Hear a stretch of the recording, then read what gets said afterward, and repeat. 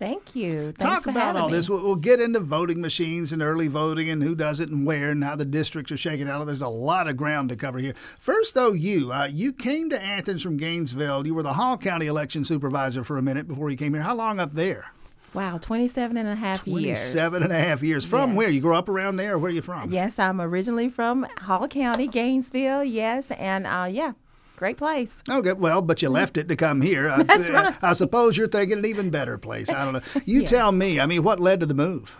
Well, I didn't even expect the move, and I noticed that there was a vacancy in Clark County, and I've always heard about how nice it is to work in Athens, Clark County. So, hey, it was an opportunity. I applied for the position, and here I am. And it just refreshed my memory. I should have looked this up. How long have you been here? This is Almost 6 years. I was going to say your 34th election cycle now. Yes.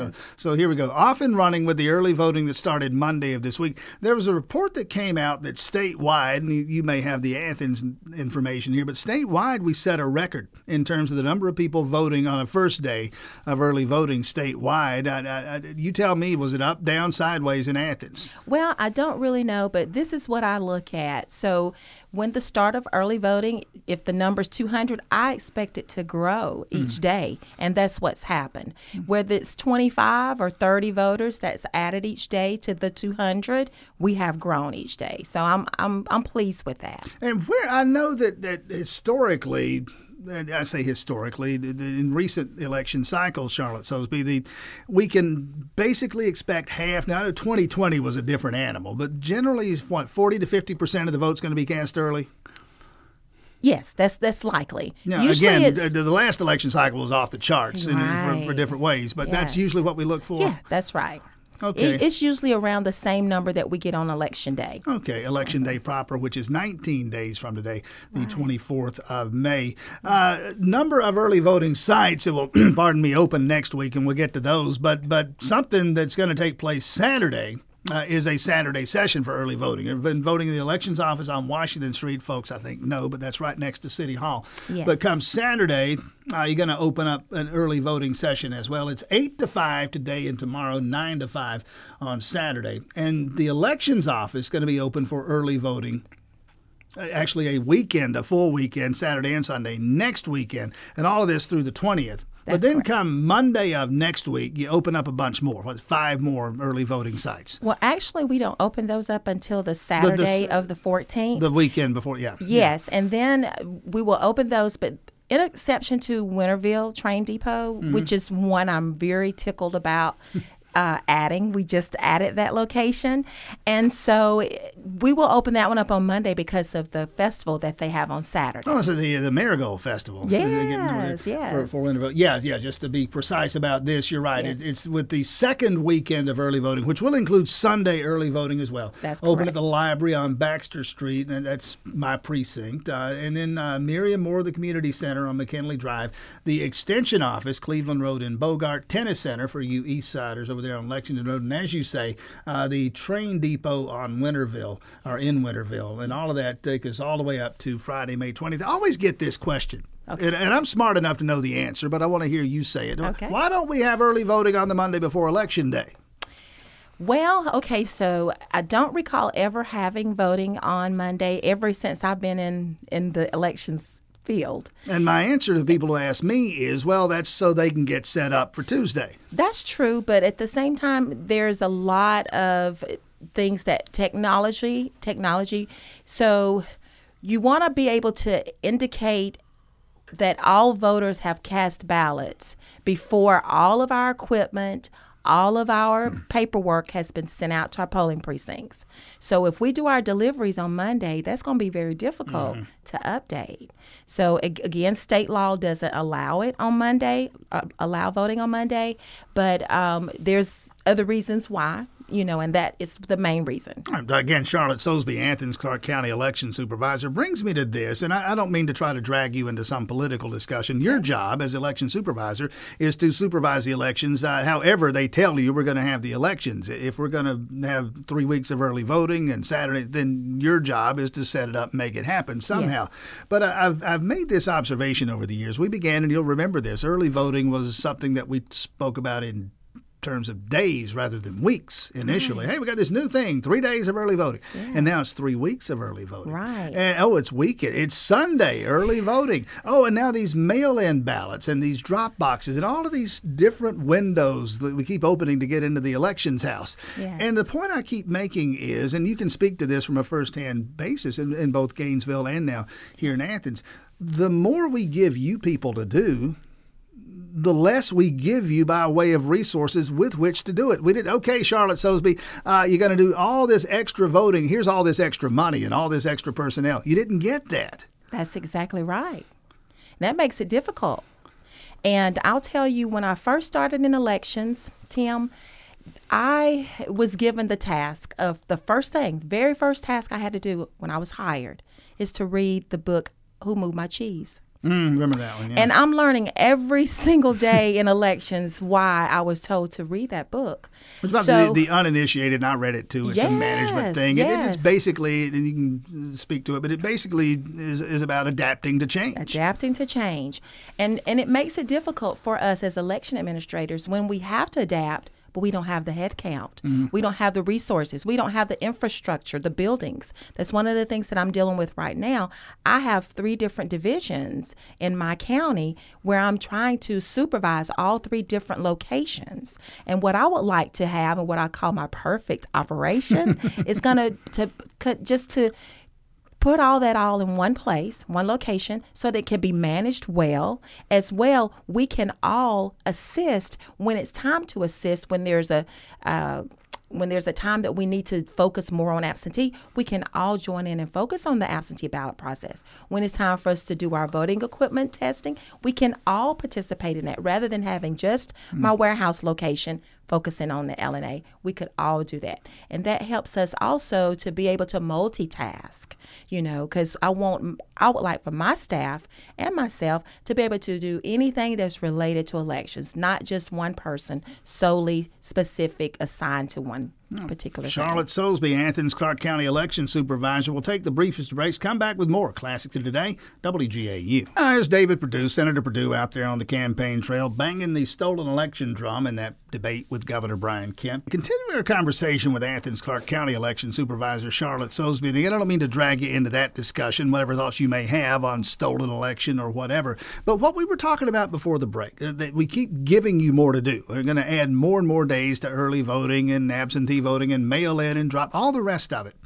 without really giving you additional resources. My concern there is, and I'm guessing it would be a concern of you or anybody else in your position, that the more we give you to do, there's the more opportunity for mistakes, never mind malfeasance and fraud, just human error that can creep into these things. Yes, and that can happen, and that can happen in any field. For an example, we were at the office last night till almost 10:30, and that was just updating our absentee ballot statuses for our voters. And you want to make sure that everything is entered accurately, and if there are errors that's in our entries, we want to make sure those errors are corrected before Election Day, because those voters may show up at the polls. So yes, the workload can be very, very heavy a lot of times, and then there's not enough head count to handle it. Another local issue, and this is specific, well, it's not specific, everybody did redistricting all over the state, but the controversy here and the fact that most people who are listening now, they woke up in a different commission district than they did just a few weeks ago. And that, I would guess, if it hasn't already, certainly come Election Day, when people start showing up at precincts, you start worrying that they're going to the wrong precincts. Has there been any confusion about that yet? Wait a minute, I don't see District 5. No, because you don't live there anymore. Right.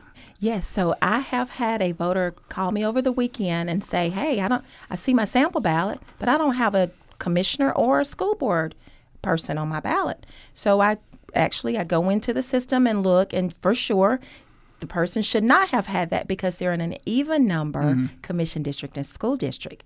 Likewise, I believe it was yesterday that I had a voter that was voting, getting ready to cast a ballot, and said, wait a minute, I don't see my commissioner on here. So I said, pause your voting, let's go to the map and show me on the map where you live, and found that he was in a different district than he expected.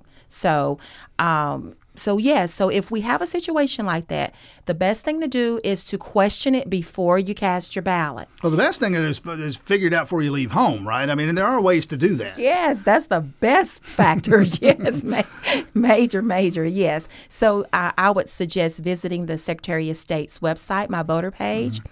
Just verify first that you're registered to vote. Second, you want to look to where you are supposed to vote in case you're going to vote on Election Day.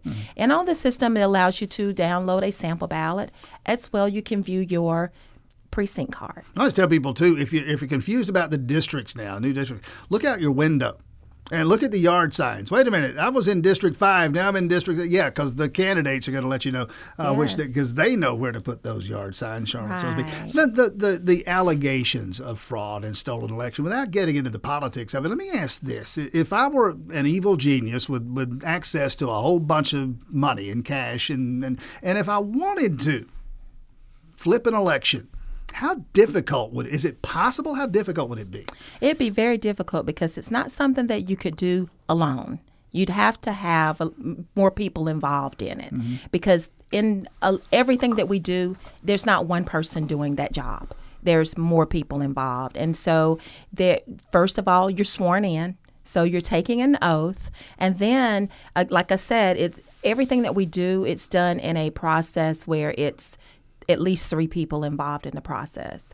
And then we do a checks and balance. I've came from banking, so I'm familiar with, you got to check your ballot, check and make sure if it says that the system says you have 50 ballots, then there should be 50 ballots. And we should have 50 names. And those voters should be given credit for that. So there's a balance there. And the risk limiting audit has been put in place where we can check to make sure that the candidate that we announced as the winner, that was accurate. And so there's a lot of checks and balances in place. Now, is there a level of frustration? I don't mean to get all up in your feelings here, but is there a level of frustration? You see and you read what's out there. Here's some guy with a YouTube video. See, I'm proving fraud right there. Yes. And you're looking at the video and you're saying, that's not fraud. That's just the way we do it. Yeah. I mean, what is that like? Well, it is frustrating. And to say that things like that can be done, it's possible, but not under my watch. And I think that most of us elections administrations, we take that seriously. And I treat it as it's mine. This is my car, and I'm responsible for it, right? And so I just think that would be very difficult to do. And I do feel like there's some misinformation, and a lot of times it's education. People are not educated to the process and how it's done and how every step is done and how we take the positions that we hold very seriously. Now, here's what I do believe, Charlotte Sosebee, Athens Clarke County Election Supervisor. If I were that evil genius and my plot was to go rigging elections, I don't think I'd focus so much on Election Day. I don't think I'd worry about voting machines. I think I would go for the registration process. Is that the soft underbelly?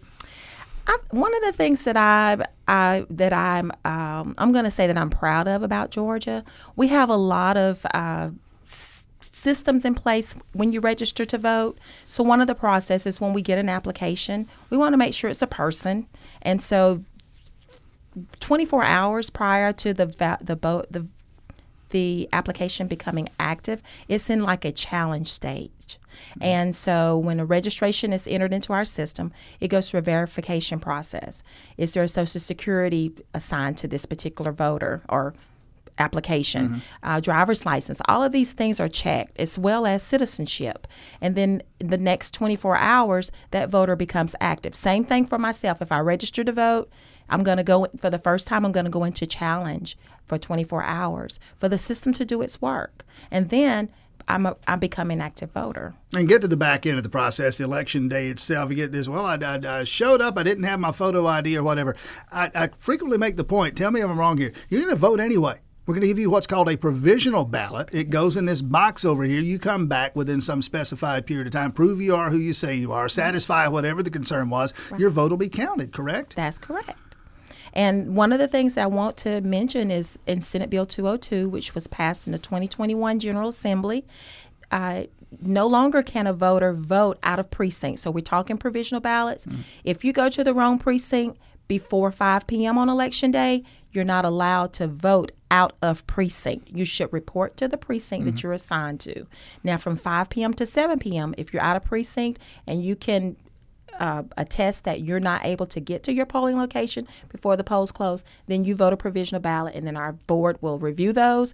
We're reconciling our provisional ballots, and it will be approved for count. Nobody shows, well, they wouldn't let me vote. Yeah, we'll let you vote. It's a question of counting your vote. And whether that's the... you mentioned the folks who take the oaths. I don't imagine you have all the poll workers you need even now. I mean, what do you do about training up poll workers and recruiting them? So luckily and thankfully, we do have the poll workers that we need for our upcoming election, May 24th. I do foresee the need that we will need more in November. So if anybody interested in working, be on lookout when we start publicizing that we're opening the positions for a poll worker. What's the learning curve? I want to be a poll worker. How long does it take me to get trained up? It takes about 7 hours, and we're doing a little more hands-on training now.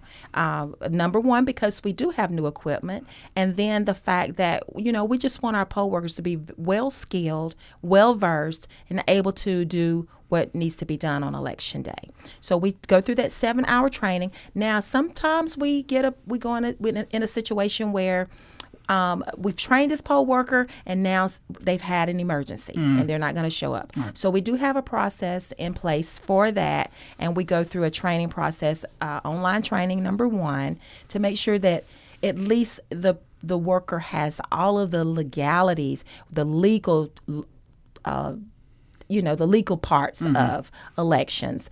And then we have area managers who are assigned to our polling locations, who are also involved in the process of training our poll workers, even those that we hire at the last minute. And Charlotte Sosby, Athens-Clarke County Election Supervisor, 27 years in Gainesville, got out as fast as she could and got down to Athens and has been running our elections for the last, 6 years, you said? Yes. Go to the Athens-Clarke County website, accgov.com, and then click through a couple of links and look for advanced voting at all the advanced voting locations. Again, the early voting that continues through Saturday, this first Saturday of early voting. 9 to 5 Saturday, the elections office on Washington Street downtown. Quickly, in like 10 seconds here, predict the turnout for me based on what you've seen so far. May 25th, we're going to say 50, 60, 70% turnout. What do you think? You know what? I would love to have a 70% turnout for a general primary. But when you go back and look historically, we have anywhere from 30 to 45%. Okay. So I feel that we'll be right in that area. Hey, listen, hopefully larger. Decisions are made by the folks who show up. Charlotte Sosby, Athens-Clarke County Election Supervisor, thanks for your time this morning. Thank you, Tim.